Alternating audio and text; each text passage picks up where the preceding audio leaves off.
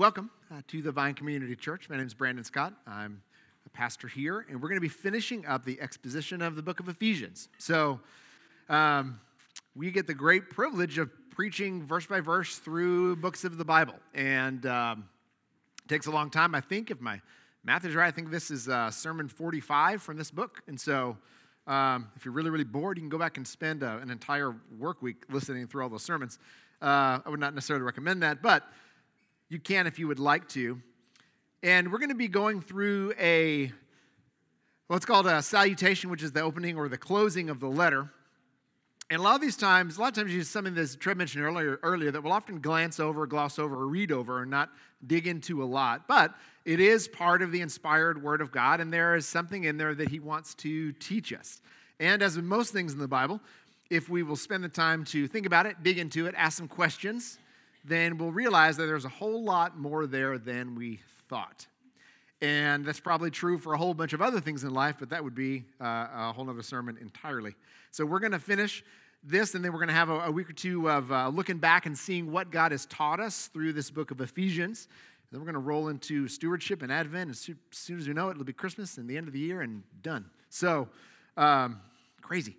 Today's October 1st. Can you believe that? Done with September. Here we go. I've heard that cool weather is coming, but so they say that a bunch. In this state sometimes makes me sad. So Jenny calls September a dirty liar because it's supposed to be, you think it's getting cooler and it's not. It just stays hot. And so we're almost done, though. And someone told me that hoodie weather is on the way. So, all right, let's pray before we dive into these last 4 verses of the book of Ephesians.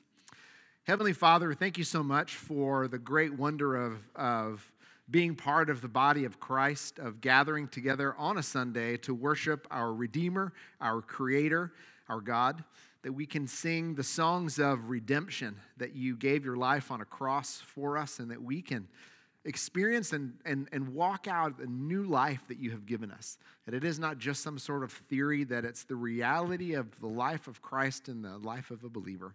And so we're so grateful for being part of the body. We're grateful for this book of Ephesians. It's been a great joy and a great challenge to teach through and experience and learn from what you inspired Paul to write so many years ago. So we give you just thanks for that. Give you thanks that we have the Bible in our language, that we can read it. We have it in different versions, and there are people in the world who do not yet have the Word of God translated into their heart language. We pray for those folks who are doing that you would empower and encourage them, help the church carry out that great mission to give every heart language in the world the Bible in their language. We're just grateful to you today for how much you love us, for how good you are to us. We do not deserve your goodness, and we just receive your mercy as we've sung about. You just lavish us with it. You give us mercy for the day, just enough for what we need, like manna in the wilderness. You always provide what we need for that day, that we do not have to borrow against tomorrow's mercy to make it through today, that what you give us is always enough. So we rest in you this morning. I don't know what you're bringing in here as you listen to me pray and get ready, but I know that you've probably had a week with a lot of ups and downs in it. So we're taking a moment to ask the Lord to teach you. As we pray every week, just take a moment to lay your heart before the Lord.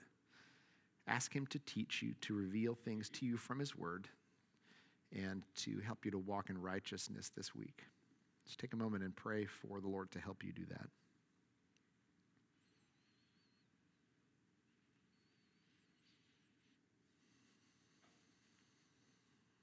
And as we pray every week, pray for someone beside you, someone outside of yourself. One of the people who pray for other people, who intercede.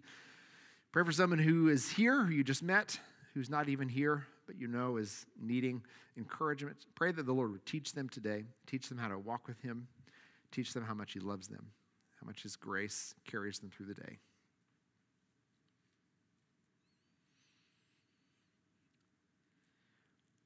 Lord, we bring ourselves to you as we are, and we rest in the grace of the Lord Jesus. Thank you for that. Thank you for this book, and thank you for this time you've given us. Please teach us. In Christ's name we pray. Amen. All right, so here go Ephesians chapter 6, verse 21 through 24. Tychicus, the dear brother and faithful servant in the Lord, will tell you everything, so that you also may know how I am and what I am doing. I am sending him to you for this very purpose, that you may know how we are and that he may encourage you. Peace to the brothers and love with faith from God the Father and the Lord Jesus Christ.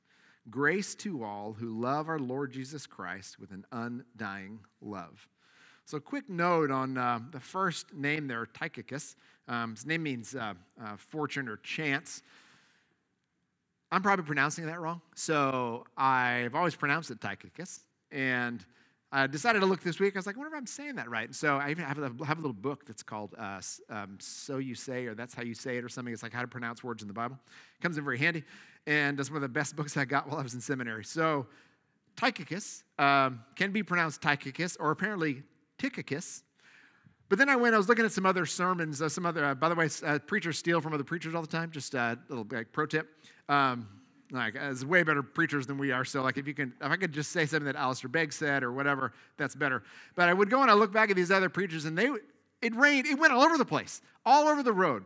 Some said Tychicus, some said Tychicus, some said Tychicus, some said Tychicus. Some gave the accent on the wrong. It was like Tychicus. Some said Tychicus. Some said Tychicus. And I'm like, this is ridiculous. And the way it pronounces in Greek is not even like that at all. So the main rule when you're reading the Bible is you pick a pronunciation, you say it with confidence, and you say it the same way. So Tychicus is what it's going to be. So today we're going to say the word Tychicus a whole bunch. And if you don't like the way I pronounce it, apparently you can say it another way. But I'm going to say Tychicus, and when I talk about him, the guy that I'm talking about is a character that we see show up in Acts chapter 20. And he is apparently, if I just say he's from Asia, not from Asia like we think of as Asia, but Asia was a province in the Roman Empire. We call it Asia Minor, which is now modern-day Turkey. And Ephesus was part of that region. So he's kind of from the same neck of the woods that the Ephesians are from. And he went around with Paul and was in this group of disciples that went around as Paul's missionary journeys. And we need to learn a little bit about Tychicus here.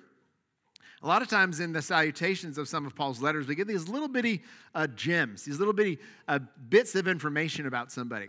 And so, about this guy, Tychicus, he calls him Tychicus, the dear brother and faithful servant in the Lord.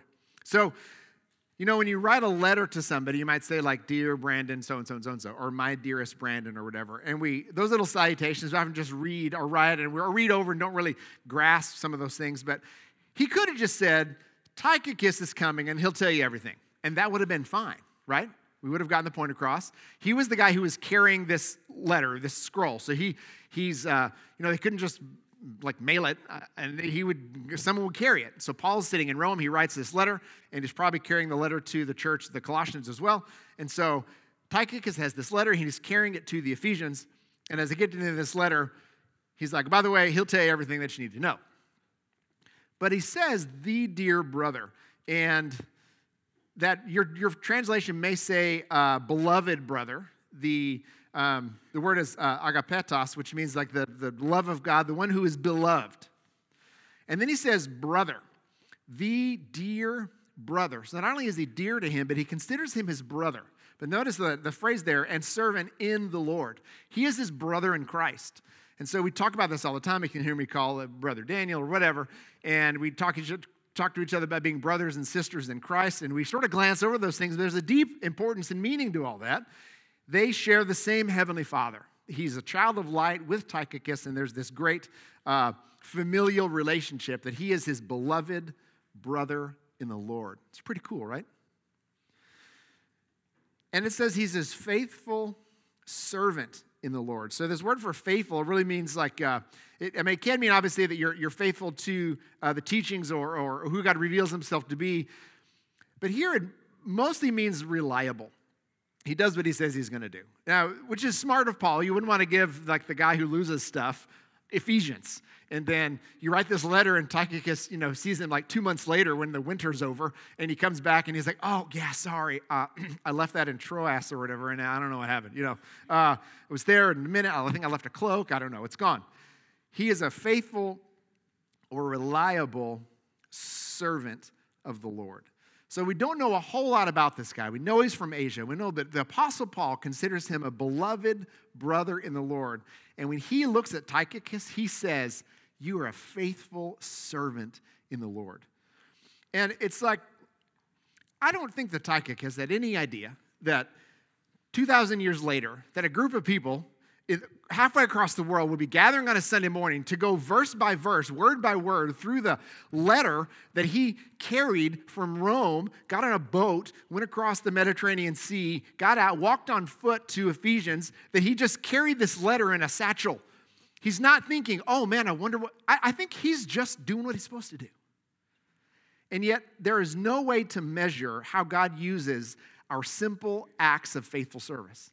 Because Tychicus was a faithful servant of the Lord, we have the book of Ephesians today. It's amazing how the Lord threads all these things together and works them out for good. Who knows what all kinds of things he had to endure just to get the letter there, but they got it. And he preserved his servant in the work of the gospel. And here we have this letter today. I mean, how many marriages have been saved by reading and applying chapter 5? How many people have been saved by reading chapter 2? How many Christians have been encouraged by understanding their identity in chapter 1 and all the great gifts that Ephesians gives us, all because Tychicus was a faithful, reliable, dependent servant in the Lord. And Paul sent him, he took it, and he did his job. It's remarkable. It also says why he's sending Tychicus. He says, so that, one of the favorite phrases in the Bible because it tells you what's going to happen. Why is he doing it? So that you also may, one, know how I am and know what I am doing. And then he kind of refrains that again in 22. I'm sending him to you for this very purpose. I, Paul, am sending him to you so that you may know how we are and that he may encourage. So there's three things he's doing there. One, that he may know how I am and what I'm doing. Nothing has changed in all of human history. If there's someone that you know and you meet someone that they know that you haven't had a chance to talk to, what's the first thing you say? How are they doing? Well, tell me, what are they up to? Like, if you haven't seen a friend in a long time, you give them a hug and you're like, oh my gosh, how have you been? Tell me what's going on in your life. Tychicus is bringing this news to the Ephesians about Paul. I mean, they didn't have Instagram, they didn't have all these ways to communicate. And so it took a long time for communication to come. They had to wait for a letter or for someone who knew them to show up. That was the only way that information got back and forth. And so he's sending Tychicus to them because they want to know how he is, because they have a relationship with him, because relationships are the basis of everything. They're the basis of the gospel.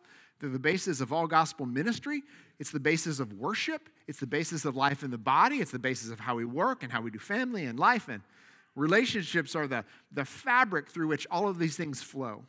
Some mixing metaphors there. But anyway, sediment. I was probably going on a rabbit trail there. Relationships are vital. And they had a relationship with Paul, and Tychicus is bringing that wonderful information to them.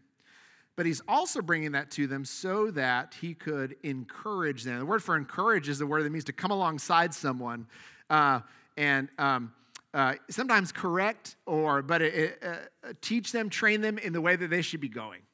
And so it's not like he's coming to yell at them like a coach, grab the face mask and yell at them, but coming alongside them, putting the arm around them and encouraging them in the way that they should go, to come alongside them. Why do you think that why do you think that Paul is sending Tychicus to the Ephesians to encourage them?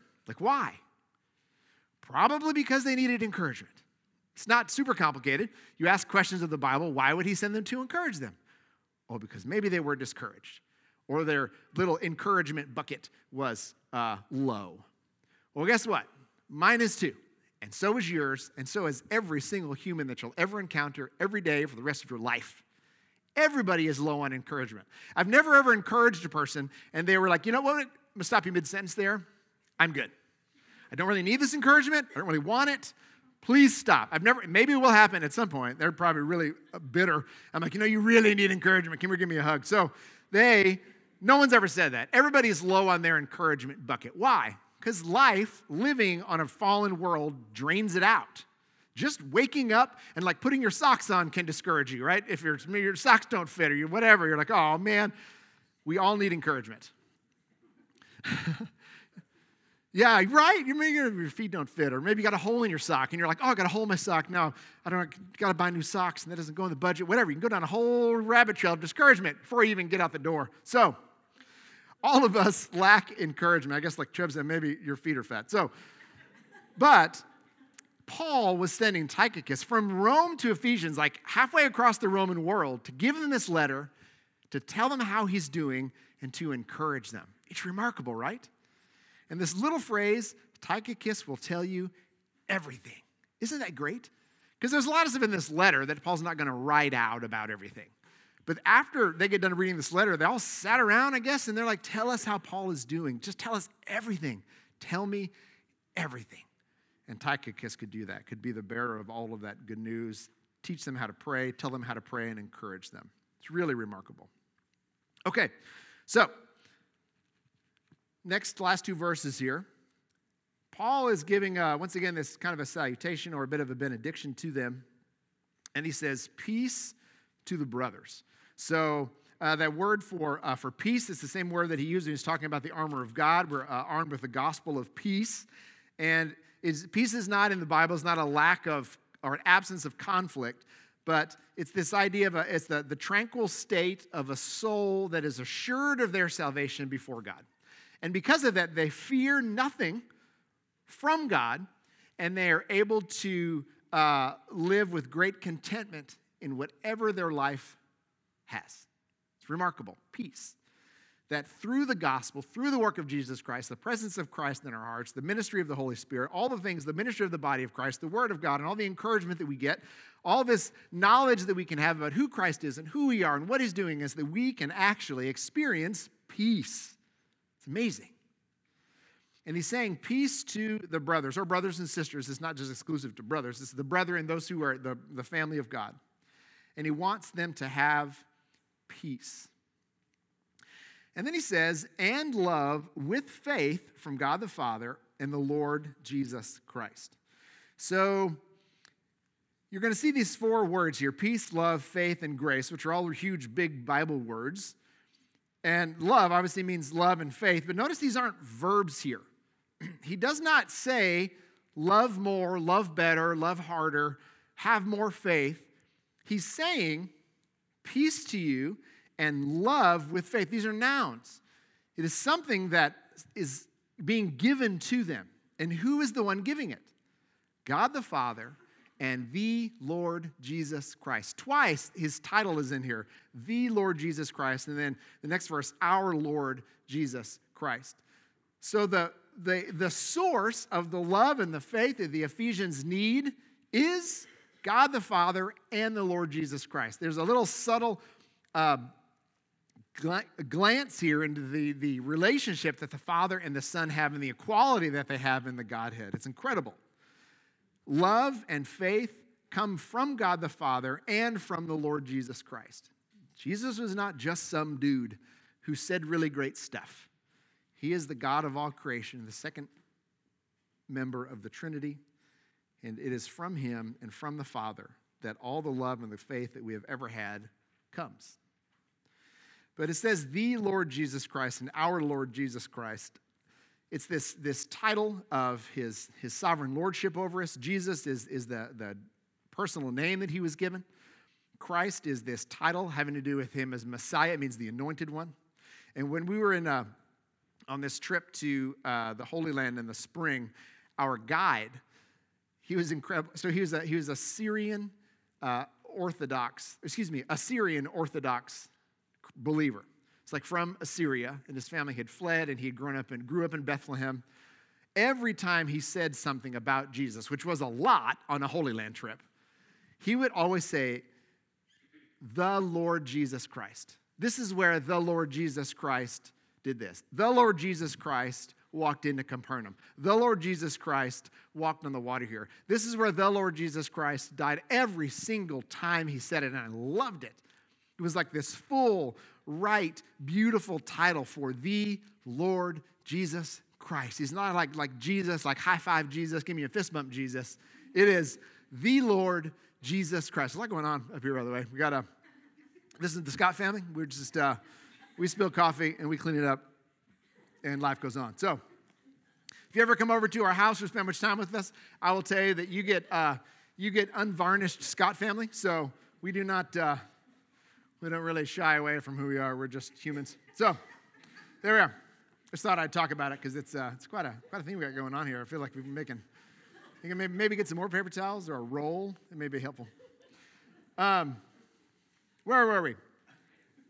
Love and faith, not verbs. Grace. Let's move on to grace. So, grace to all who what? Love our Lord Jesus Christ with an undying love. The word undying there is, it might be incorruptible in your version, or it might be, the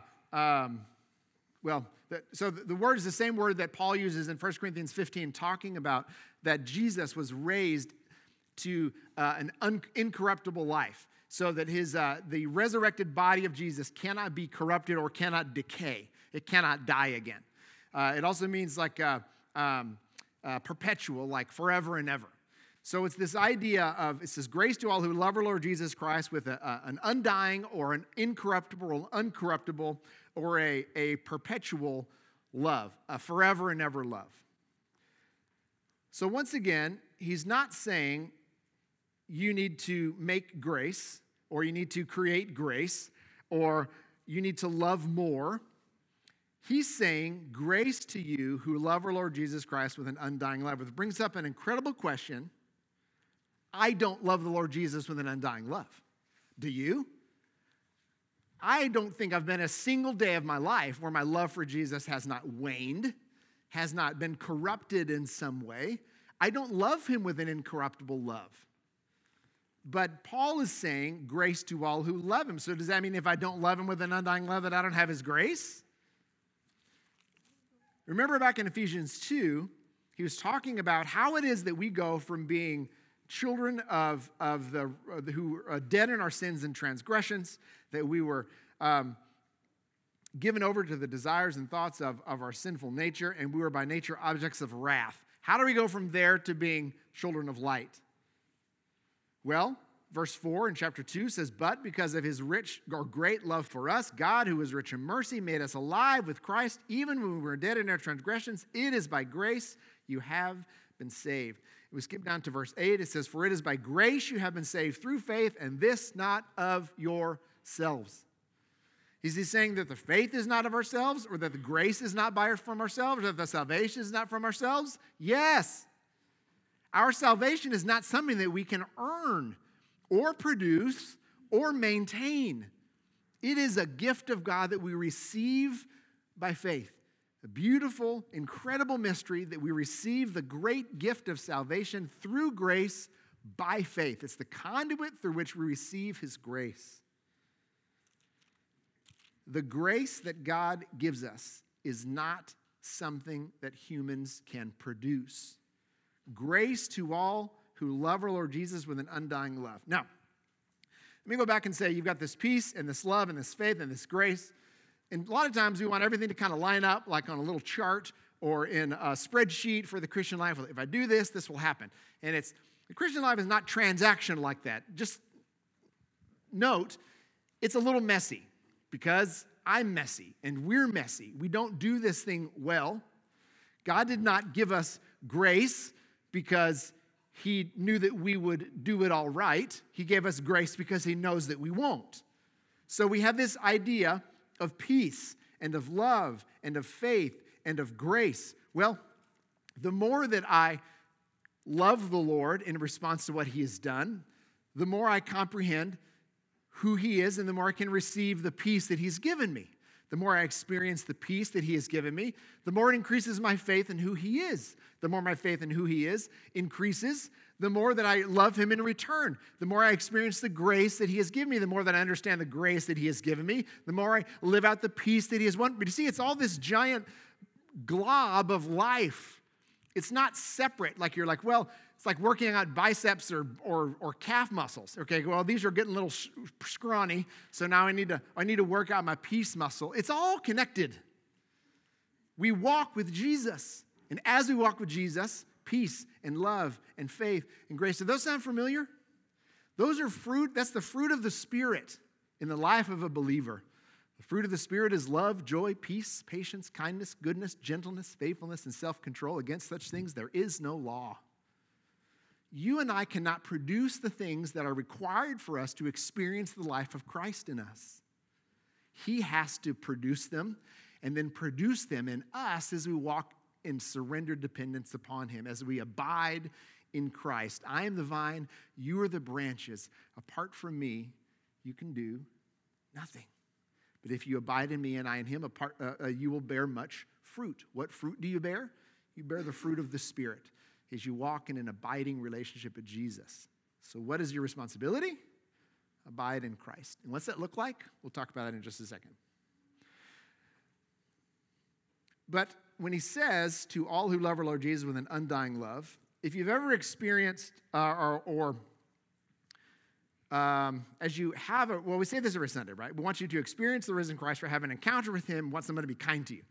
As you encounter God, as you experience the life of God in your life, it is not just some cerebral activity that goes on. It's not like you're solving an algebra equation.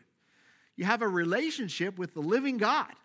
It's alive, and you are alive in Christ. It's a relational thing that happens. Have you ever said to the Lord Jesus and truly meant it that I love you? I think you have. If you've ever wanted to love the Lord Jesus, that means that you're redeemed, because you can't want to love him if you're lost. And if you've ever wanted to love him, you have at some point wanted to love him with an undying love, because that's how he loves you. And when we desire to do that, he heaps grace upon us so that we can keep doing it. Does that make sense?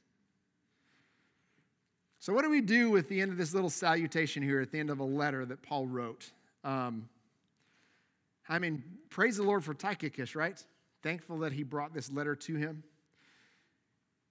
And I think if we look at him, and we look at this idea of encouragement, and we look at this idea of grace, a couple of things kind of come out of this passage.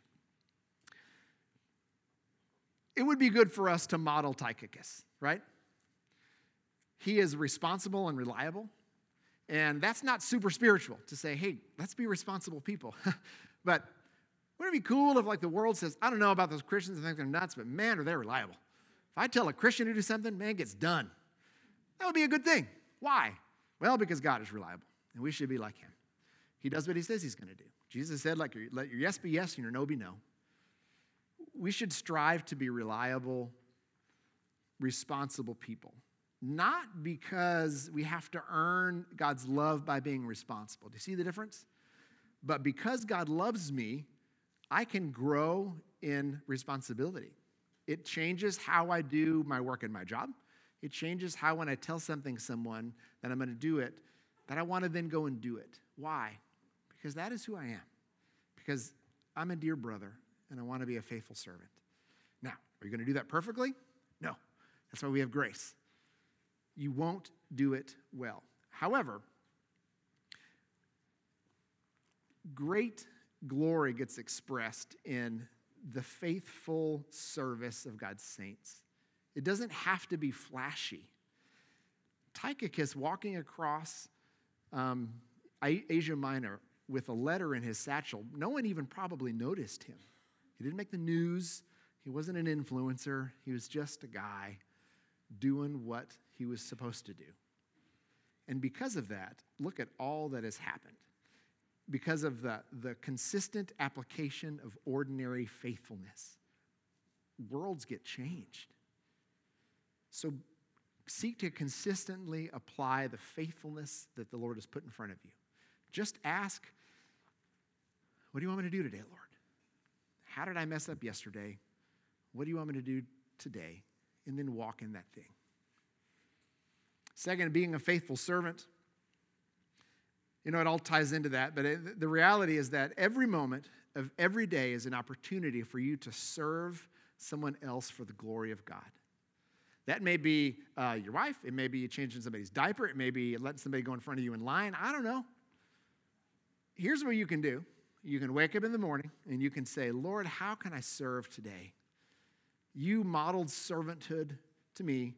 Now help me live it out to other people. The Lord Jesus Christ did not come to be served but to serve. The Son of Man did not come to be served but to serve and to give his life as a ransom for many. Your attitude should be the same as that of Christ Jesus, says Philippians 2. And he gives us this beautiful picture of a servant who set aside all the things that he was entitled to and died on a cross for our sin. So to wake up in the morning and say, Lord, how can I serve today? Who can I serve? And how do you want me to serve them? Spouse, children, neighbor, your boss, your coworker, the person who is mean to you on the phone. How can you serve them? Just ask the question and then wait and see what the Lord does.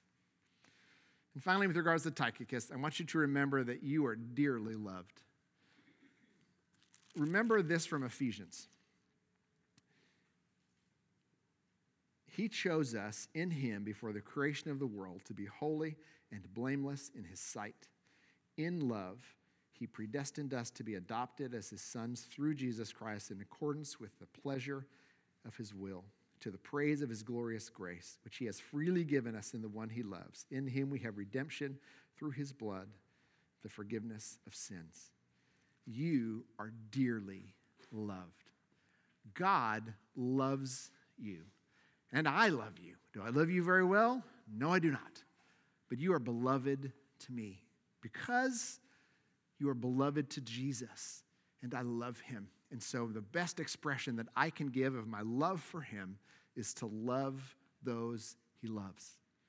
So do not let the world trick you into forgetting that you are loved. You are a beloved brother or you are a beloved sister in Jesus. If to no one else, you are to me. And you can look to your left and to your right and to your behind you and in front of you. And those people, they are your beloved brothers. And they are your beloved sisters. And this is this beautiful thing we get to have in the body of Christ, in the family of God, that the world does not understand. But as we love each other really well, they will be able to comprehend that the Father sent the Son to die for them. So do not forget that you are dearly loved. Okay, encourage people intentionally. Encourage intentionally. It took a lot of work for Tychicus to go from Rome to Ephesus. It's a long way. He had to either ride a boat or walk. And it probably took him a long time. It cost him money, cost him time, cost him life, cost him hours. It was very intentional. I am sending him to you for this very purpose. Paul was not like, hey, let's go on a road trip. No, I wrote a letter. I'm giving it to you, Tychicus. Now go and encourage him. Encouragement needs to be intentional. And it can be as simple as saying, when you wake up in the morning, say, how can I serve? The next question, Lord, is now, who can I encourage? Who can I encourage today? On Friday morning, early, because then they're trying to have a quiet time. It doesn't always work really well. And so, by the way, do not beat yourself down if you have a faulting quiet time. Like, Jesus loves you, okay? Like, mine normally looks like if I can wake up and get 10 minutes of sort of quiet before everything explodes on a school morning, and I can read a psalm and say, Lord Jesus, please help me. That's good. Like that, consistently, it's okay. You don't have to read 11 chapters in Leviticus and write out a chart to have a quiet time. If you want to do that, go for it. Dig into it. That's great. And there's a season in your life where you can do that. If you can, read it. Read an entire book of the Bible every morning. That would be great. But sometimes 5 minutes is all you get. Sometimes 2 minutes is all you get. Sometimes 60 seconds is all you get, and then everything falls apart. Well, I'm sitting there on Friday morning, and a guy in our life group just sends me a quick little text, and it was just Psalm 150, verse 6, which I'm going to read to you really quick. He sent me one little psalm. I didn't have any commentary or anything on it, and it's taking me a long time to get there. Here we go. Psalm 150, verse 6 says, the last verse in the Psalms, by the way. Let everything that has breath praise the Lord. Praise the Lord. Otherwise known as hallelujah. That's all he sent me. He was like, boom. Let everything that has breath the Lord. Praise the Lord. Praise the Lord. And I just thought, I'm sitting there, discouraged because the thing wasn't working. And I just texted back, I have breath. Hallelujah. And then he just sent me a little encouraging, like 12 words. It's a little bit of encouragement, and it changed the whole trajectory of my day. Starting at 6:45 in the morning on Friday. Changed the whole day. Because someone was doing something, and they thought, I'm going to encourage this person. and it changed my whole day. Do you know that you have the power to change the trajectory of people's lives that you encounter? The lady at the grocery store who you're checking out to, ask her about her tattoos. Be like, hey, I like the tattoo. Tell me about it. You know, the guy that's you have the power to change the trajectory of people's lives through encouragement. It is incredibly powerful. So do it. Encourage intentionally. Ask the Lord, who should I encourage? And then as he brings people to your mind or brings people in your path, encourage him. It doesn't have to be weird, or it doesn't have to be awkward or even perfect, of course. You can even ask him, hey, how can I encourage you today? Even just someone asking you that is encouraging, right? You're like, gosh, I don't know, maybe thinking about little old me or whatever. You know, it's just figure out a way to encourage somebody. Use some words, use a kind gesture. There's lots of ways to encourage, and do it intentionally. Finally, I just want to end on this phrase from some saint whose name I can't remember. All is grace. This is the reason we call this thing the gospel of grace, is because all is grace. Grace to all who love our Lord Jesus with an undying love. God, as I mentioned earlier, has not given you grace because he wants you to be awesome. He's given us grace because he knows that we need it. And he hasn't given us grace because he expects us to be perfect. He's given us grace because he knows that we aren't, and he's using his grace to make us into the image of his Son. He gives us grace to make us perfect by his grace. And he gives it to us. All we have to do is receive it and run with it. You cannot produce it. Everything is grace. Your salvation is grace. Walking by Jesus every day is grace. Your relationship with other people, it's all grace. It's all grace. It's all grace. And victory in Jesus is this. Victory is coming back. That's it. Victory is coming back to Jesus. Victory is repent and return. That's victory. We want to sing these giant victory songs about I have victory in Jesus. And yes, he gives us a victory over spiritual battles. He gives us victory from sin and addiction and all these things. But on a day-to-day basis, victory is coming back. When you screw up, all is grace. Wives, when you yell at your husband, all is grace. Come back to Jesus, repent, return to him, and walk forward in grace. Husbands, when your wife asks you to do this honey-do list and you look at it and you just choose to ignore it because you're mad at her, you're like, how dare she tell me to do these things? First off, get over yourself. Second off, do what's on the list. Third, all is grace. Repent and return to Jesus and serve your wife. As you're sitting at your job and your boss comes in and yells at you and squashes your heart and you feel like you're gutter garbage, all is grace. Remember that you're beloved. And remember that you can return to Jesus. Come to me, all who are weary and heavy burdened, and I will give you rest. Take my yoke upon me and learn from me, for I am humble and gentle in spirit, and you will find rest for your souls. All is grace as you seek to encourage, as you seek to be a faithful servant, as you seek to remember that you're a beloved child of God, as you seek to grow in your responsibility or your reliability as a human. All is grace. That means you need to receive it for yourself. Lord, you need to show it to other people.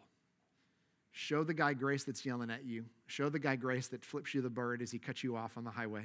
Okay? Show the guy grace who votes differently than you and thinks that you're an insane conspiracy theorist.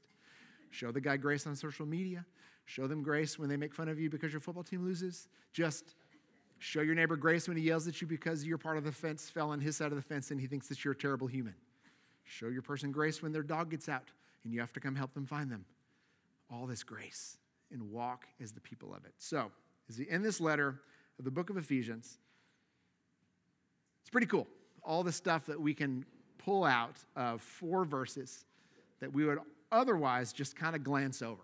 And I want to just remind you, the whole Bible is like this.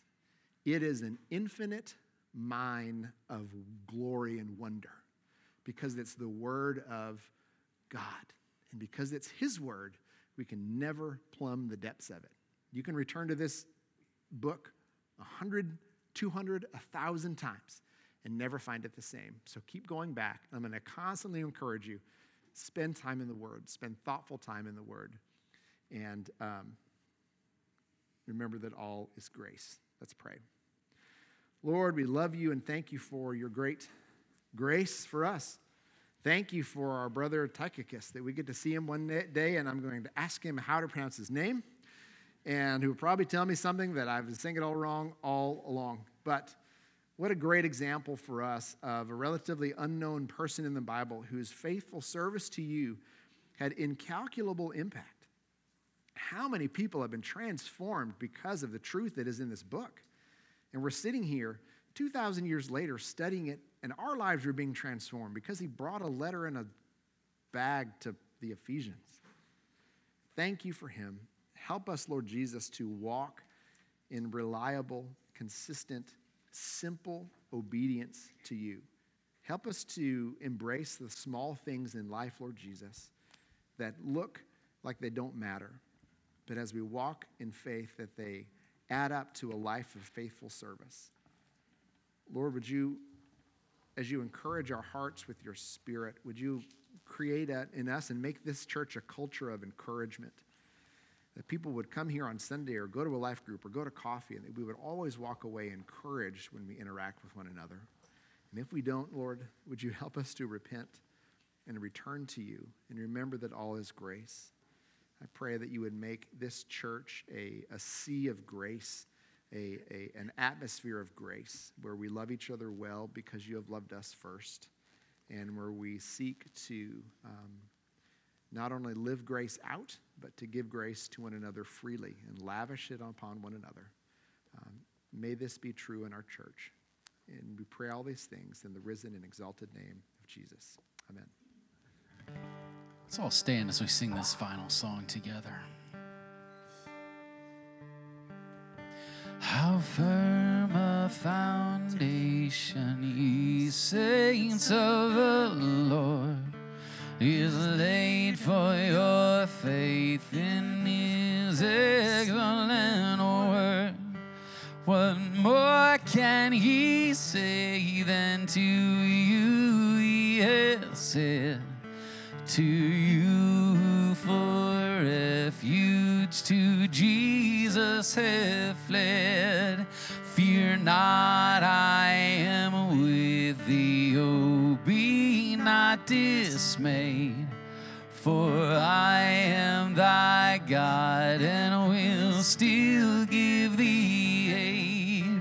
I'll strengthen thee, help thee, and cause thee to stand, upheld by my righteous, omnipotent hand.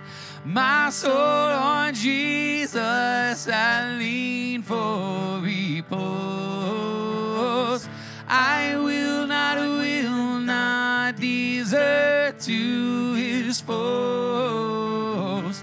My soul, oh hell, should endeavor to shake, I'll never, never, no, never forsake.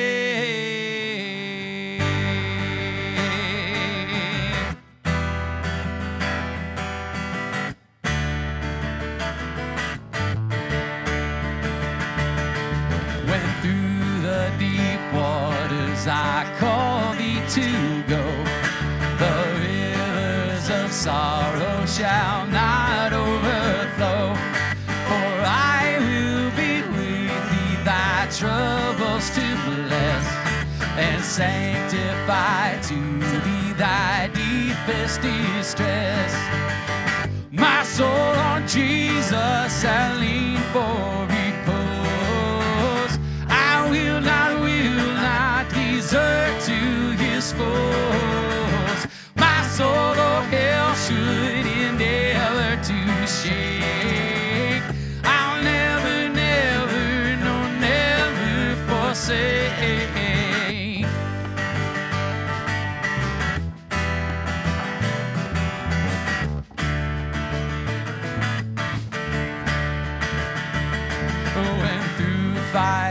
trials thy pathway shall lie. My grace all sufficient shall be thy supply. The flame shall not hurt thee, I only design thy dross to consume and thy gold to refine. My soul on Jesus I lean for repose. I will not desert to his foes. My sword of hell should endeavor to shake. I'll never, never, no, never forsake.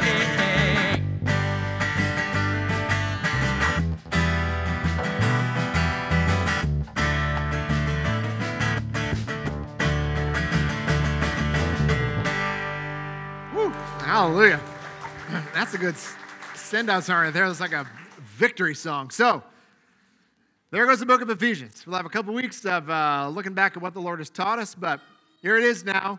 I'm going to say it like we say it every week, and we really mean it, and want you to go out and live it, but go in peace.